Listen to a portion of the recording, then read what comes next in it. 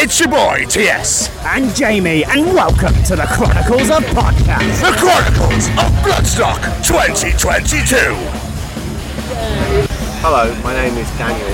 I present the Radio 1 Rock Show, a podcast with someone who isn't me, and I do a bunch of other stuff like painting album covers and playing in bands and stuff.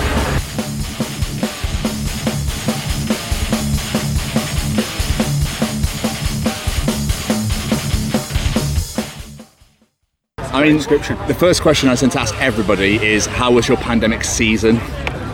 I mean, we're not out of it, are we? But Well, no, but... we are, but we aren't.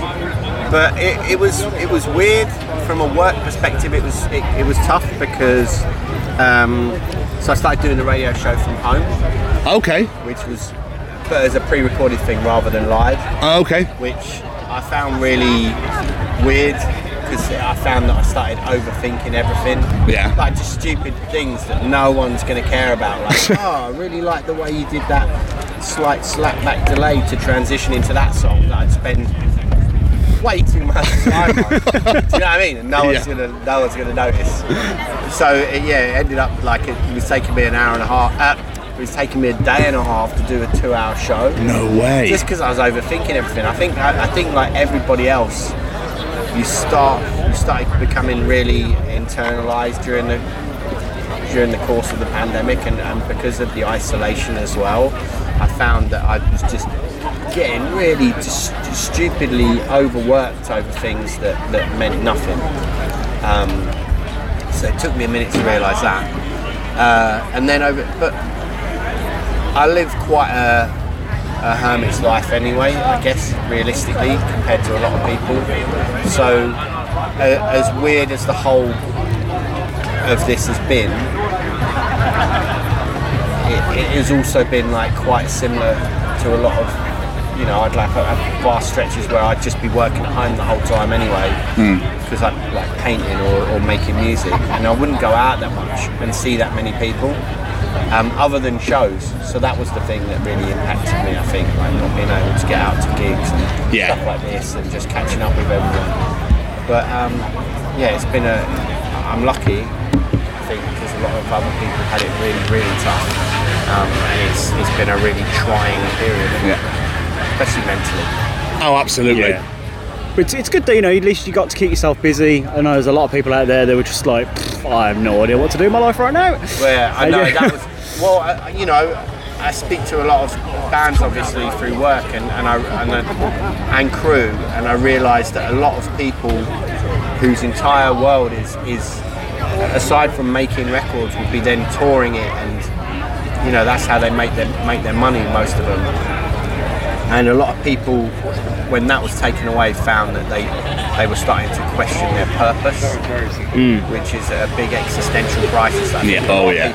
Regardless of what job you did, it didn't matter if you were in a band or whether you're, working in a shop. It's no different. I think everybody started to really, just question themselves about that, and that was a really tough thing. That was the hardest thing for a lot of people, I think. Yeah, I mean, the music and the arts industry have got forgotten about anyway, in regards to... Yeah. I mean, compared to other countries in Europe, it's crazy. Well, not just Europe, around the world. I'd speak to some friends and they'd be like, oh yeah, the government's doing this grant so we can keep going and do this, and these things are put in place. But here, I mean, let's not get too much. No, let's not. Because that's a whole bag of shite anyway. But weirdly enough, they didn't seem to care about the arts, among other things that they don't care about. But that's that. Yeah, absolutely. I think we'll move on quite soon. Yeah. I'll have a swig of this. By all means. So how are you finding the festival so far? Wicked. Yeah? Yeah. I mean, it's always ace here. I always have this. I think the sense of community here is amazing, and when it's like this as well. I'm not going to complain. I know it is a bit much. But I'll take this over it, pissing it down every day. Yeah, it's a classic British reaction, though, isn't it? Yeah. No matter what the weather is, we're going to complain about it. Yeah, full Goldilocks. Oh, this is too hot. Oh, this is too wet. Oh, yeah, whatever. This is wicked, man.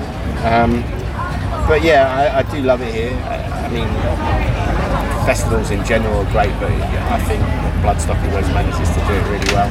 Agreed. It's such a great atmosphere. I haven't been to a Bloodstock since 2006, and the one thing I've noticed more than anything is it's just so bloody friendly. Everyone's so nice. Yeah. It's great. Yeah, but you know what it's like, man. It's like we're such an insular community anyway, because we feel like we're the underdogs, and you know, I know people don't really look at it that way too much, but the reason we all got into certain forms of music is because of that anyway. You know, that we found the thing that resonates most with us, but and that can be really niche at times and very fringe, and that's so when you get a big group of people together that have that in common, it's just only a beautiful thing. Everybody celebrates the music that's impacted their lives and changed their lives for the better, I think. What brings you here this year? Are you working, or are you just coming to see some bands, seeing friends? I mean, you know, I love coming here anyway, and they always make me feel so welcome, and they're super hospitable. So I'll come as long as I was going to say as long as they keep saying, "Would you like to come?" But I'd come anyway, regardless. To be honest. Yeah. Yeah. So I've done a little bit of like some interviews and stuff, but not a bunch. It's more just a case of just being here, catching up with people, and you know, I guess the weird thing about life now is like posting stuff on social media. Is that work? Not really. but you know what I mean? It's like it's just trying to support things in any way you can, and like so I'm going to be here tomorrow morning, Sunday. But obviously I do the radio show on a Sunday night, so I'm gonna have to head back sort of midday, I guess, maybe a bit later. So I'm gonna miss Lamb of God, which I'm gutted about because I mean they're an incredible band, but also like I love those dudes, like Randy and Mark especially. So I'm gonna miss actually seeing them, which is gonna be a bum out. It's what it is. Yeah. Like, could be worse. Could be worse than mine. Yeah. Good way of looking at it. Good way of looking at it. Yeah. That's the way I've always looked at things. Is there any particular band you are here to see, or is it just see around? I mean, Bet Him Off last night. I love that band, and again, good people. So yeah, I thought their show was incredible. I thought there was a moment where I said to Nurgle afterwards, I filmed it actually, when they were playing. You know the song Bart's a Bell? And they have the song Bart's a Bell, and one of the lyrics is about the moon rising. So while they're playing, I look over and there was like, throughout the start of the song through to the end, the moon rose above all the cloud cover. That's and wicked. it was like so metal. It was unbelievable. That's incredible. Yeah, and it was like this really orange moon as well, full moon. And but it was sick because they started the song and you could just see like that weird sort of shimmering over the crest of the clouds. Yeah. And by the end of the song, it was out and above. And I filmed the end of the song and sort of panned over. And said to him afterwards, he was well chuffed. That's awesome. That was a very metal moment. So obviously, Machine Head yesterday was incredible. yeah, we missed them. We were interviewing at the time, so we didn't get a chance to go and watch them. I mean, they've not played a festival show in like 8 years, so that was a real coup. To do that as a secret set was amazing. Didn't they announce it like 4 days before that they were playing it? I think the guitarist did it. Yeah, there might have been somebody Accidentally. A little bit of a faux pas, yes. Yeah. We'll see you all in the UK. Wait, what? Yeah. It was funny as well because I had a couple of mates going, mate of mine's just seen Rob Flynn in Derby. Are they playing? And I was like, I don't know. Just here to see friends, that's all. Yeah. Just Just here to see doppelganger out again. Yeah. But yeah, that was a great moment. So there was a bunch of great stuff yesterday. That's awesome. Yeah. So, what exactly do you know of Sophie's story? I'm aware of the whole story, which is tragic. I think that it's always tough to say about good things coming out of tragic events. But I feel like when it feels like what's happened here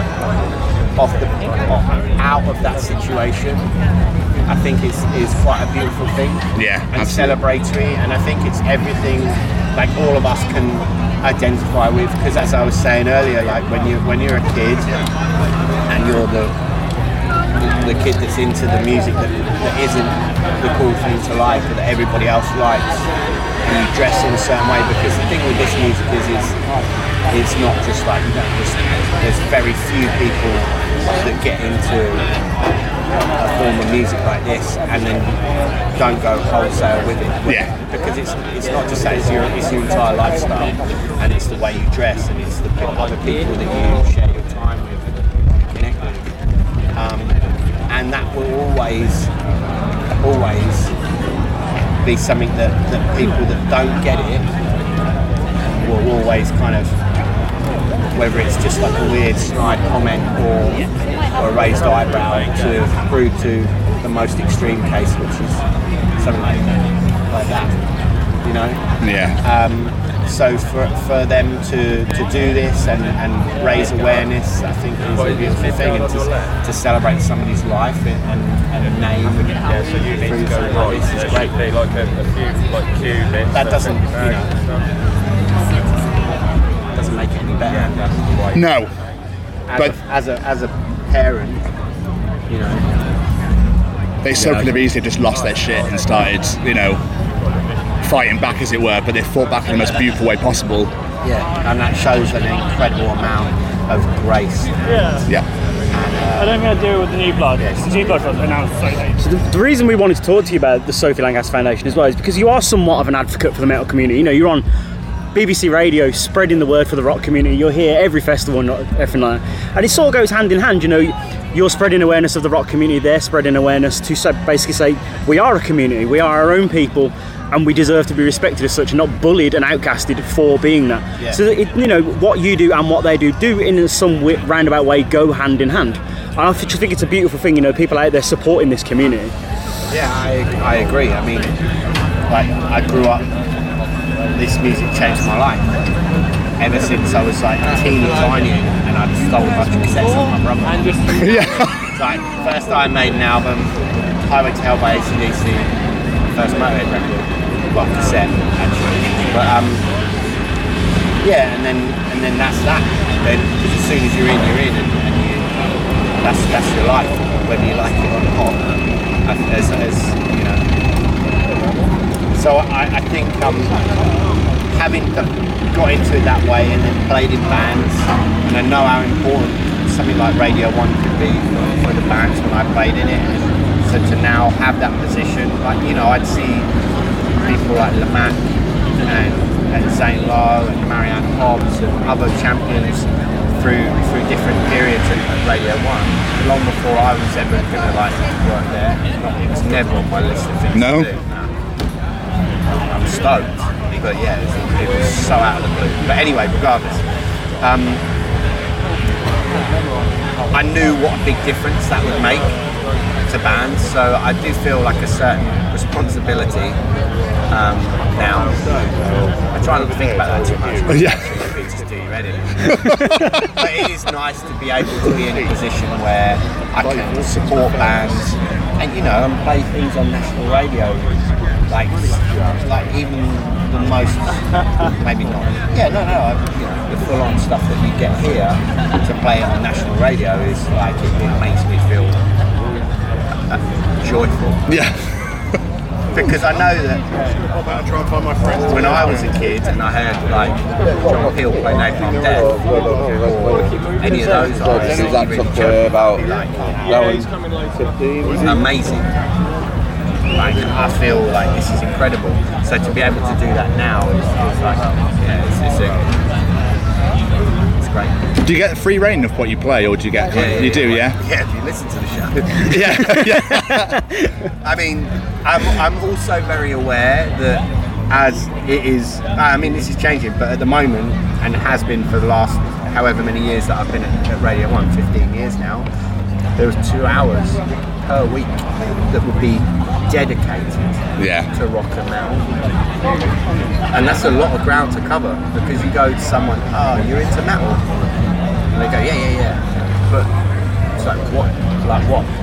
because, you know, it's like everybody's into, oh yeah, well I like death metal, or I love black metal, but I don't like death metal, or I love classic rock, but I don't like new metal, or so many like weird little subgenres, and yeah, to cover all of it from like start the show playing the poppiest stuff, like a lot of pop punk stuff, or a lot of the newer stuff where it's almost like music that's brought rock in as part of its, you know, DNA, through to end up playing like a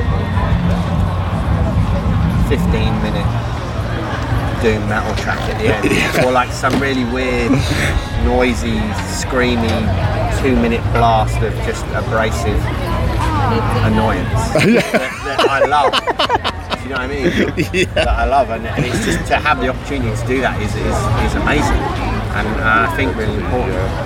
Yeah, agreed. Without, you know, trying to be like, oh, you're doing an important job. Well done, me. I don't mean it like that. I just think whoever's doing that role has a lot of ground to cover in the short space of time that we have, and also like they have a commitment to do that. But that's not to say that you still wouldn't get a bunch of people going, oh, you don't play this and you don't play that. Oh yeah, absolutely. Play that, you know, that's our world. Exactly. As the old saying goes, you can't please everyone. For sure. Dan, this has been absolutely fantastic. Thank you so much for taking the time out to sit and chat to us. We really appreciate it, my friend. And enjoy the rest of your festival. Wicked. Thanks for having us. Appreciate it. Thank you. Thank you very much, mate. Nice. Wonderful. No, seriously.